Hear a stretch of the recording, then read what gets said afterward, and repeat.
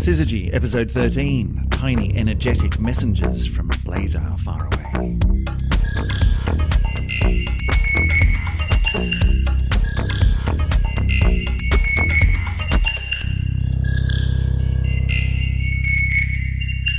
Welcome back to another episode of Syzygy. We had a little bit of a break. We've had a break over the last couple of weeks. You may have noticed, you may not have noticed. Yeah, we had a bit of a week off. And the reason we had a week off is because, Emily, you've been cavorting overseas. Whereabouts have you been? I have. I've been gallivanting. I've been over in Denmark, in Aarhus. It's not exactly overseas, really, is it? I mean, we're in England. It's literally over a sea. It's over a sea, but, it counts. It counts. In coming from Australia, where everything is over very large oceans, it kind of feels cheating. It feels like you could almost walk it. You know, couldn't you? Might take a little while, though. All right, but Denmark, I mean, it's a nice place. What were you doing in Denmark? It is a very nice place, and I highly recommend a visit. However, I was there on work, business this time. I was at the Task 4 meeting. So Task is the TESS Astroseismic Consortium. Now, so these are the people who are interested in pulsations and stars who are also interested in TESS. Yes. Now, those of you who've been listening to us for a while, from the very beginning will know that we do get pretty excited about a very small but very exciting spacecraft called TESS. TESS is the Transiting Exoplanet Survey Satellite. Yes. And how's it going? She's going brilliantly, actually. Yeah, so it was very exciting. We had the project scientist from NASA who's looking after TESS, a guy called George Ricker, come and talk to us about the updates. So we got the insider scoop on how TESS is going. Now, TESS launched, around about the same time that we launched this podcast, actually. Yeah, 90 days ago today. Wow, excellent. Oh, they grow up so fast, don't they? they? Yeah. And so it's still in the testing and pointing it at things and checking out that the pictures are all coming in. Yep. Tickety-boo. And it's all working well? We're still testing. Oh, God. How many times did that one come up at the conference? Quite a few. Yeah. So anyway, the quote from George is that the resonance orbit that's been achieved by TESS is phenomenal. And this is, they don't use words lightly in NASA. Right, for these things. I mean, this is an organisation that does phenomenal things on a daily basis. So when they get excited, it's going pretty well. And a resonance orbit? What do you mean? Well, actually, Syzygy was Funny mentioned. You should ask. So TESS is in this orbit where it sort of comes quite close to the Earth and heads out to the orbit of the Moon. So there are times when it does actually have a Syzygy with the Earth and the Moon, which is very nice for us on this podcast. So the orbit is amazing. Actually, they reckon the orbit's going to be stable for more than 25 years, which is really exciting. So we could have a very, very long-run mission. And the notion of resonance, it can be in this really interesting orbit, playing off the gravity of both the Earth and the Moon. Yeah. To be able to do interesting things without constantly, having to fire its retro rockets and things like that to get into position. Exactly. It's so it uses very, very little fuel at all. So in fact, the fuel usage just to get it into orbit was so low that even with the fuel usage, they're expecting at least to 2028 for the mission. So. Wow. So cool. So it's all going well. Yes. So the orbit's all good. We're happy. And we're now testing the instruments, the cameras, seeing how they're going. We have our first light image, which came out a few weeks ago. Yeah, we talked about that on the show, and I think I put the picture up in the show notes. Yeah. Lots of stars. Well, I have some stats on this. Hey, okay. So in this picture, we have more than 250,000 stars. Shut the front door. That's crazy. It's amazing. I mean, when we think about what we kind of compare TESS a little bit to, which is Kepler, which was looking at about 100,000 stars in the whole mission, then 250,000 stars in this one picture. Wow. Which is not even a full frame from one of the 4 cameras.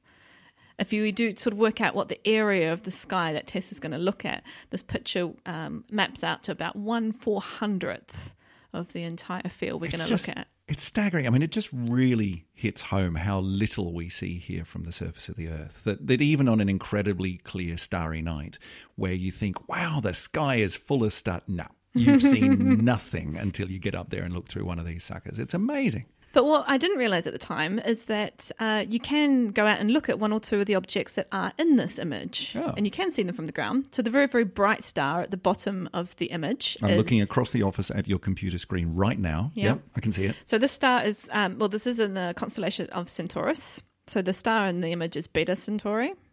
So one of the bright stars you can go and find and have a look at. And the bright emission nebula that you can see there, and the dark stuff is a part of the Coalsack Nebula, which is, so you need to be kind of southerly-ish, at least equatorial or below. But these are familiar parts of our southern sky that I'm sure Chris and definitely I am quite familiar with. Yeah. I mean, as we all know, you see the best skies from the south, don't you? Yeah. So the Coalsack Nebula is just in the side of the Southern Cross. Very cool. So all go for Tess. It's all looking good. Yes. When do you expect to actually start getting real data that you can play with? Because that's the most exciting part. Yeah, right? well, we're still testing everything. It is, I have to say, it is going amazingly. We've got data compression is working at twice as good as we were expecting it to That's happen. always good. So we're going to get a lot of data very, very quickly, which is very exciting. So we're expecting maybe the first data release to be in mid-December. Right. So that gives you a few months to get properly excited and hyperventilating in anticipation. So we haven't quite chosen what the first field is that Tess is going to look at. That's yet to be determined. But as soon as we do, you can bet that astronomers all around the world are going to slew their telescopes over and start having a look and see what we can see at the same time as Tess. Hurrah. Well, at least we now know what to get you for Christmas, and that's a lot of caffeine, because you're going to need it to get through that first lot of data. Well, that's a little Tess update, but that's not the body of the show today. We want to talk about, well, some really, really tiny things. Some of the tiniest things that we've ever discovered ever in the history of discovering things, and that's neutrinos. Neutrinos. And in particular, one specific neutrino that winged its way through almost the entirety of the Earth back in 2017, a few months ago, before pinging off an atom or two deep down under the ice in Antarctica that happened to be within a detector block called Ice Cube. And it was set up to try to detect these neutrinos, which are coming from far, far away with very, very high energies, in order to learn something about the mystery of these neutrinos and where they're coming from in cosmic rays. So we're going to talk a little bit about that, because we touched on this in the last podcast. Yeah, we did a fantastic job of preempting this discovery, actually. We did. Yeah. It's forming a whole new way of doing astronomy, where rather than just collecting light or radio waves and seeing what you can figure out, you're bringing in all sorts of different tools, using all sorts of different kinds of astronomy, different particles, different entire fields of physics and astrophysics, in order to figure out what's going on. So we'll be having a bit of a chat about that.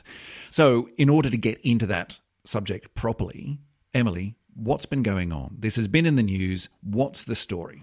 So amazingly enough, we have found one single neutrino, which we're going to explain why that is incredibly significant and how one single neutrino can change the world.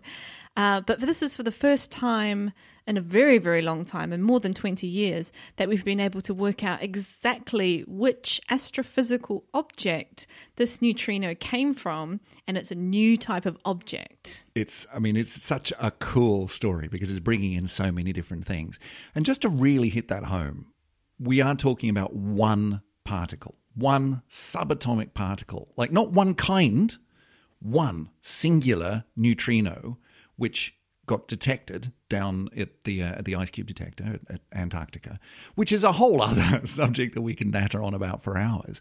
But it was this one thing that got detected, which makes it sound a little bit like neutrinos are incredibly rare, but they're not. They're really not. They're really, really not. So we need to talk about that a little bit. But let's back off to take the broader picture on this for a second. A neutrino has been detected that has come from a long way away. It's an incredibly energetic neutrino, and we've managed to figure out where it's coming from. So why don't we start with that? Where has it come from? So it's come from something called a blazar. Now, we've talked about quasars before. We've talked about pulsars before.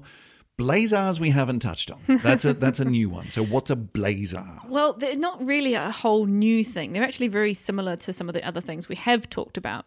So we've talked about quasars, which are very distant galaxies that have a really huge supermassive black hole in them. We call them kind of AGNs, or active galactic nuclei, feeding black holes, huge amounts of energy, all this really, really exciting stuff. Yeah, incredible amounts of energy. And before it was figured out what they were or what they might be, these incredibly large black holes in the center of galaxies far away. They were called quasars because we didn't know what they were. We just needed a name for them. Really energetic things. Quasar stands for quasi-stellar object. Ah, okay. So something that kind of might look a bit like a star but really wasn't. And then it turned out to really not be a star. I mean, it looked like a star because it was bright, but it was only when it was realized how far away they were that it was realized just how bright these things were. It'd be a little bit like saying, oh, what's that over there? Is that someone who's got the light on their phone? No, that's a supernova on the other side of the galaxy. Incredibly bright things far, far away. And it turned out that they were huge black holes spitting out enormous amounts of energy in galaxies far, far away. So that's quasars. Yep. What's a blazar? So blazars are pretty similar, except they vary quite rapidly in luminosity and brightness. So they can vary on timescales of, say, minutes or sometimes up to years. And what we understand now that a blazar, at least some of the physics that's linked to what a blazar is it's probably we're looking at a quasar, or this big black hole that's feeding, but we're looking at it from a very specific angle. So it's this jet of material that's being fired up away from the pole of the black hole.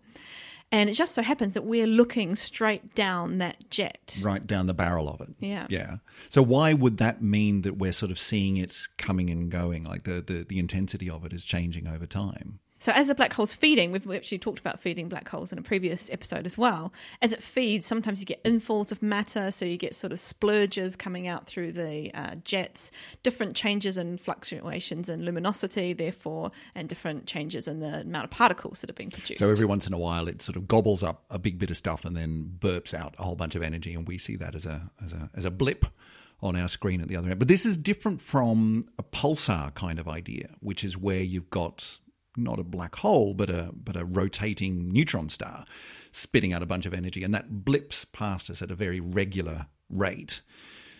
Similar kind of thing in that we're in the path of this beam of energy coming out of the black hole, but it's not rotating around, blipping past us. We're just seeing a variation in terms of its feeding schedule, as it were. Yeah, exactly. And they're obviously black holes in the centers of galaxies are huge, huge, huge things, whereas pulsars are kind of like a single star. Right. So a blazar isn't. You were saying a second ago, it's not a new phenomenon.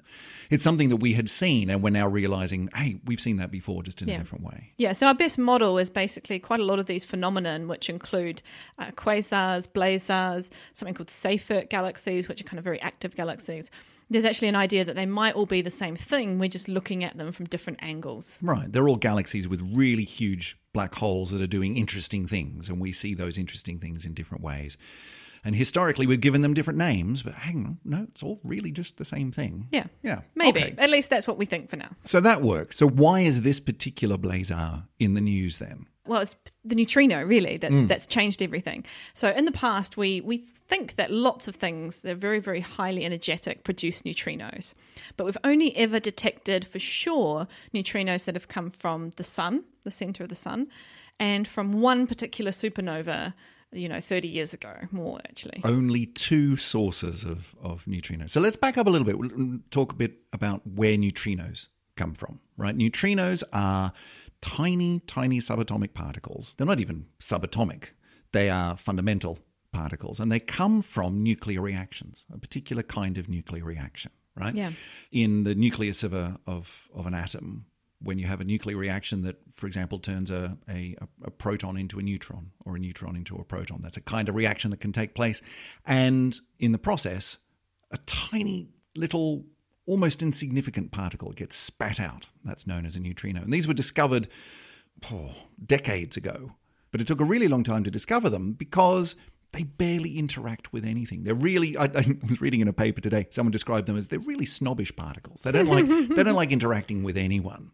So it took a really long time to actually tell that they were there at all, because the only way that they interact is through these incredibly short-range nuclear interactions. They don't feel electromagnetism, so they don't have electric charge. They are incredibly light, so they barely have any gravitational influence on anything. And at that scale, you're not seeing gravity terribly much anyway. They barely see anything at all. It's all kind of tied up in the name, really. There's two things that are important about neutrinos. And so neutrino, the word, encompasses those. They're neutral, so the neut, and the trino, which is they're tiny. Yeah. It's a diminutive Latin, isn't it? The neutrino, which is really kind of cute. Yeah. But they are produced in copious amounts by the sun.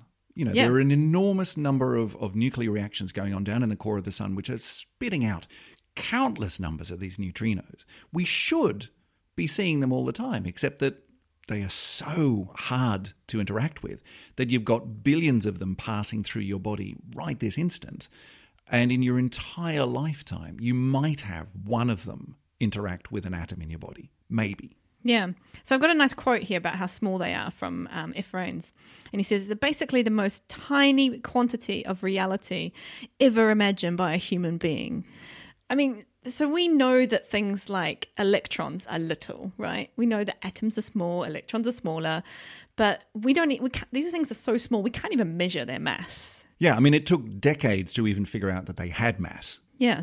And it's still not even clear exactly how much mass they've got. Well, we know that there's 3 types of neutrinos. They come in what we call flavors, and they're named after some of the other particles that they kind of have a mirror image of in the standard model of particle physics. So they're called electron neutrinos, muon neutrinos, and tau neutrinos. We didn't actually know that 2 of those existed, and for a very long time as well. But all we know about their mass is that if you add up the mass of each of those 3 flavors, then you're looking at something that's smaller than a billionth of the mass of an electron. Yeah, it's crazy. I mean, these things are tiny. And that's all we know. But add to that, further to that quote, add to that they don't have an electric charge. Because the thing that makes the electron such an important and useful particle, not only in making up atoms, which frankly, if they couldn't do that, we wouldn't be here, but also in things like, being able to create electrical current to run our computers and laptops and everything, is the fact that they have an electric charge. And that electric charge allows the electromagnetic force to have an influence on them, and we can move them around and do all sorts of stuff with them. And that's an incredibly strong force. Neutrinos don't have that. No. So the only thing that they've got is an infinitesimally small amount of mass, which is not going to do anything with gravity. Gravity is utterly, irrelevant at this scale. And this kind of nuclear interaction, which is known as the weak interaction or the weak force, which is such short range and happens so rarely that billions of these things stream through us constantly and we don't even notice it. Yeah. They are almost not there. So most of atoms are a kind of empty space. Yeah. So how you can kind of imagine this is that the neutrino is so much smaller than an atom. It doesn't even really see the components of the atom. It just wings its way straight through atoms, which means it wings its way from, say, the center of the sun, where it's being produced, all the way out to the surface without interacting with anything. Yeah, and then comes across the distance between the sun and us, and straight through us, and straight through the Earth, and out the other side, and off across the universe, and seeing nothing the vast, vast majority of the time. There are countless numbers of these things, and it took us decades to even figure out that they were there at all. But if you set up a very clever system, big, buried deep under the ground so that you can, ignore effects from other kinds of particles that might get in the way. If you create a large detector which is sensitive to these kinds of interactions with neutrinos, and you sit there and wait long enough, you can actually detect them. And you can find them. And that's what's been built down in Antarctica, down at the South Pole, in this thing called IceCube. Not after the rapper. Not after the rapper, no. Although, that's kind of cool too.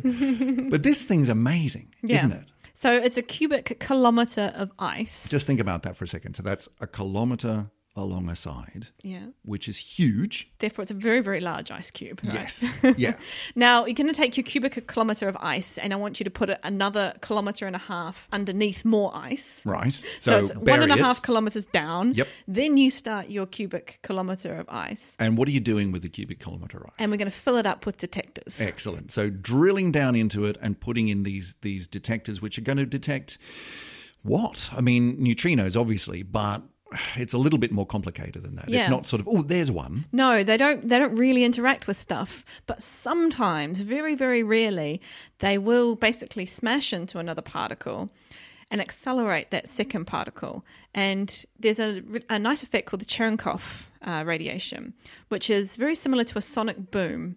So have you ever seen a picture of a aircraft when it's going just a bit faster than the speed of sound? You get this big sonic boom and you get the big clouds and things. Well, that's the sound equivalent of the wake behind a boat, right? Yes. A boat going along the water and you see that V-shaped wave coming off the back of it. That's a water equivalent of a sonic boom. And now you're talking about the sort of the particle physics equivalent of which the is wake. a light effect. Right. So basically you get this big bright cone of light which tells you the original direction which the neutrino came in from. So it's actually what you're seeing is light produced by another particle, a muon usually. But what you can tell is that it must have been hit by a neutrino to cause all this light, and we can work out what direction that neutrino came in. Right, you can reverse engineer it to say, okay, if it's this kind of reaction, then it was produced by this thing. And really importantly, in this particular direction, because you can see what direction that cone of light was coming from, and how much energy. Yeah. You can actually work out how energetic this neutrino was. Yes, by how fast the particle is moving, how many detectors basically you hit off as the light goes past. And it's really important because actually a lot of these a lot of these events happen in our atmosphere. So you get cosmic rays, which can produce basically the same sort of effect, which is another reason why you would want to go deep down into the ice, because then you're protected a little bit from all these low energy interactions. And so you know that the ones that are actually entering into your telescope must have come from neutrinos that have passed through, in some cases, most of the Earth. Yeah, I mean, that's the fabulous thing, is that this is a kind of telescope, but you can do it from any direction you want. You don't have to worry about, well, I can't point my telescope at the ground because the ground's in the way. No, that's fine. Neutrinos are going to come straight through the Earth and hit your telescope anyway. And actually, you want those ones because you're really sure that they are neutrinos that have produced those flashes of light. Yeah, so it's a really, really new and really interesting way of looking at the universe. So, IceCube last year saw a neutrino. And it wasn't just any neutrino. It was a really high energy neutrino. It was a really high energy. So this is on the 22nd of September last year. And basically it started this flash that went through many of the optical detectors that are down there. So there's all these detectors are on these strings. There's about 86 strings that are in this cubic kilometre of ice.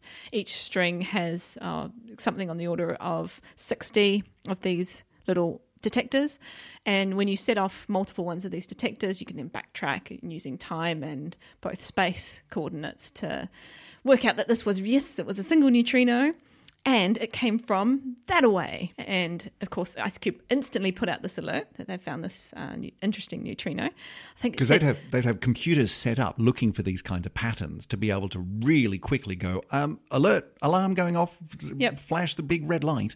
We need to tell people about this, because you then want to see if you can figure out, it came from there. What's up there? Yeah, exactly. Go and look at it with other kinds of telescopes. So I think I read it was within 40 seconds this alert went out to all the relevant telescopes around the world. They all started pointing at this bit of sky. They refined where they were looking at. And a few days later, actually the detection was confirmed using a gamma ray telescope. And so the gamma ray telescope was looking at light, this very, very, very high energy light we call gamma rays. And the reason why it took a few days is because light is an electromagnetic thing. So it interacts with stuff in space as it travels, whereas the neutrinos, they don't care. They just come directly. Barely see anything along the way at all. Yeah. So in this case, even though the neutrinos, have a tiny little bit of mass and they are going slower than the speed of light, they actually beat the light. They beat the light to it. Yeah. That breaks my head. I think that's really cool. It is very cool. Yeah, so there's the team from Fermilab who basically run this ground-based network of gamma-ray detectors. They saw a spike that was indicative that this Blazar had indeed had a bit of a burp or had a bit of a flare, and that was matched up to the neutrino. So this neutrino has been traced back for the first time. So there's a couple of firsts here, aren't there? It's been traced back to this Blazar. And so there's the first time that's happened using not only the IceCube detector, but a bunch of other telescopes. So that's a big thumbs up for this new kind of astronomy, bringing together all of these different different forms of detection. Remind me what that's called again? It's Messenger. Multi-messenger astronomy. So that's a first. Yes. But then, I mean, as you said before, we've only ever seen neutrinos from two sources out there in space before. One is the sun, and there are a lot of them coming from the sun. And the other was a supernova back in 1987 or something. We saw a bunch of neutrinos from that. So this is the first time that we've seen another extragalactic source and been able to pinpoint it as the source of that neutrino. Yeah. So we can now say for sure that blazars produce neutrinos. Which is really cool. And not hugely surprising, I wouldn't have thought, but it's a first. No, but it's good to know. Yeah, and what a great proof of concept for a brand new kind of astronomy to be able to say, no, seriously, we built this big crazy thing down at the South Pole. We buried a lot of stuff under the ice. But seriously, look, it works. We saw a neutrino and it came from that thing up there. I just think that's awesome. It's really cool. And if it makes you feel a little bit better, they did go back and check the previous years of data. So IceCube has been running at full capacity since 2011. So we have a few years of data now. And just to be clear, this isn't the only neutrino that IceCube's ever seen. No. They get on the order of 70,000 every year. Right, okay. But they're not all real astrophysical neutrinos. A lot of them are atmospheric, and some of them are just bits that come from, say, the sun or other nearby objects that haven't really been identified as exactly that particular direction in the sky. So once they had this very high energy one, they were able to say, okay, were there any more that came from that direction that maybe were just a little bit too low for our normal systems to pick up and say, whoa, there's something going on here. That didn't set off the big alarm bells. Yeah. Yeah. And they did find basically what they call an overdensity of neutrinos in that direction. So there's more neutrinos coming from that piece of the sky than other pieces of the sky. But they weren't enough, and they weren't high enough energy to trigger kind of their own alerts. But they found 13 plus or minus 5. One of the biggest, definitely the biggest telescope actually that we have in the world today looks at just a few interactions every year, which is quite amazing. Absolutely staggering. But it's reminiscent of that other really big new astronomical technique that's come out in the last couple of years, which is gravitational wave astronomy, where turning that one on and almost instantly detecting this incredibly small shift in their detectors, which signaled the collision of two black holes a very, very long way away. But we're still talking incredibly small amounts of data, incredibly slow rates of detection. As opposed to the hundreds of thousands of stars that are in Tessa's field of view, for example. Yeah, but this is what happens when you push the boundaries and do new things in physics. I mean, we weren't 100% sure we would be able to see these kinds of things with these detectors. So that's what makes it so new and exciting as well. What an exciting time to be an astronomer. I envy you. So that neutrino was discovered months ago, back in what was it, September 2017? That's right. So it's just become news now. I'm assuming that's because they've only just announced that they've worked it all out, having put together observations from a number of different kinds of telescopes and worked back through the data from IceCube to say, yep, we're absolutely sure now, or pretty sure, that it came from this direction. And if we look in that direction, then there's this thing, this blazar. That's why it's in the news now? Yeah, so there were 2 papers that came out in the journal Science, and one of them was from the IceCube team, where they talk about this detection of, first of all, the first neutrino, and then going back and checking their old data and actually saying, oh, look, if you cut it this way and you look at this direction, then actually we have found some more that have come from this object. And the other paper was the link between the detection and the gamma rays, and the Fermilab team were working with IceCube on that one as well. Right, and the two of them put together allowed the astronomers en masse to be able to say, that one up there, it's coming from this place, we're pretty sure, and it's a blazar. Yeah, and that place happens to be the left shoulder of Orion. Oh, well, there you go. Yeah, so it's actually from a blazar. Do you want to know the name? Yes, of course. Well, it has this very nice name. I'm sure it's got a really good name. Oh, it's a great name. TXS 0506 plus 056. I mean, even by astronomical standards, that's getting ridiculous. But there we are. Yeah. There we are. Yeah, a lovely blazar, just a mere 3.7 billion light years away. Well, it's, on cosmic scales, that's modest. Middle-sized distance, maybe? Yeah, so it was in the top 50, if you like, of gamma ray sources. On the charts with a bullet. But maybe sort of in the middle to bottom, so it wasn't maybe the most exciting blazar. But actually, it might have been in this case that we see a neutrino from this object because the direction is really important. IceCube is most sensitive to neutrinos that come from celestial equator, so near kind of near the Earth's equator, equatorial regions. So this blazar happened to be there, so it increased the chances that we were going to see this thing. Very cool. Okay, so what does this mean then? It's one of the things we like to do on this podcast is to try to bring it back around to, but that's all fun. So what? So throw it back to you, Emily. So what? So what? Well, these neutrinos are one of the most fundamental building blocks we have in the universe. So we have a regime we call the Standard Model of physics.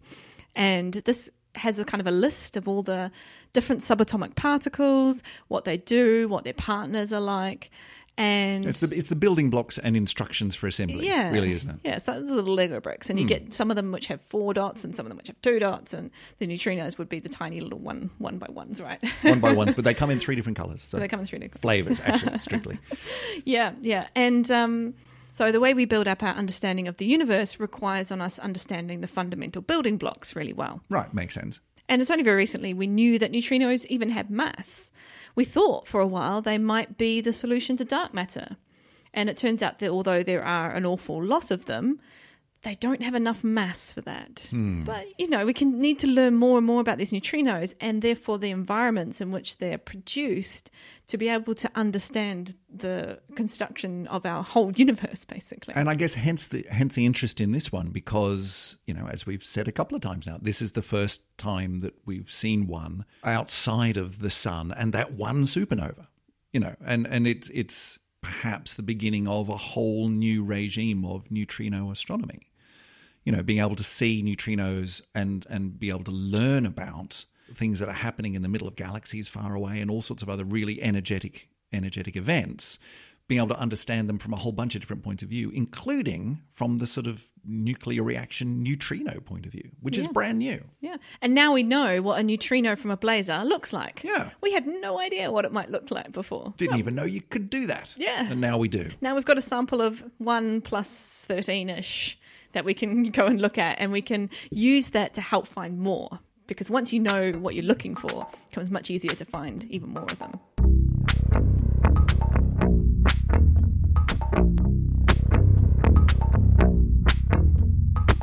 And that's it for another episode of Syzygy, the world's best astronomical podcast. We like to think so. Anyway, we had a little bit of a break, but we're back on a schedule again. Emily, good to be back. Oh, excellent. So excited. You're not going away again anytime soon, are you? Yeah, soon. But... Yeah, we might have a little bit of leave coming up, but that's all right.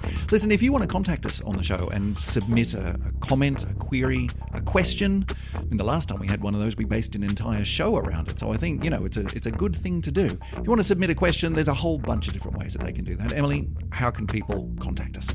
Well, we're pretty active on Twitter. You might have seen some of the quick snaps from the conference last week. So if you check out at SyzygyPod, so SYZYGYPOD. Yes, and then you'll find us. If you're into your social media, then of course we do still have our still brand spanking new Facebook page. It's still got the wet paint on it, but you can find us by just going to Facebook and searching for Syzygy Podcast. Yeah. And there we are. And chuck us a like. Yeah, chuck us a like. We like likes. And we like to, we put up links to the show. We put up links to the show's YouTube channel. Yes, Ooh. a YouTube channel. Why would a podcast have a YouTube channel? Well, because apparently some people like to watch while they listen. I don't know. But the nice thing about it is that we, on the podcast, we like to put up, links to some of the pretty pickies that we come across that illustrate the things that we're talking about. Because astronomy can be a reasonably visual subject from time to time. And so if you watch it on YouTube, you can see those pictures coming up as well. Or if you want to contact us, you can just go to our website, syzygy.fm, and there's a little contact form there that you can just fling a message our way, and we'd love to hear from you. Yep. Send us your hardest questions. Yeah, absolutely. Make us hurt, because they're the fun ones, right? The other thing that we'd love you to do, we've had a few comments on the podcast and a few reviews on iTunes, Apple Podcasts, Google Podcasts. We're out there. You can go and find us. If you like what you're listening to, then do leave us a review. Hit us up for a couple of stars because it really does help other people to find us. And we'd love you to give us a review to hear what you think of us. But otherwise, that's it for another week. We'll be back again with some more astronomical goodness in about a week's time. Yes, we'll see you soon. Yes, indeed. Until then, ciao. Bye.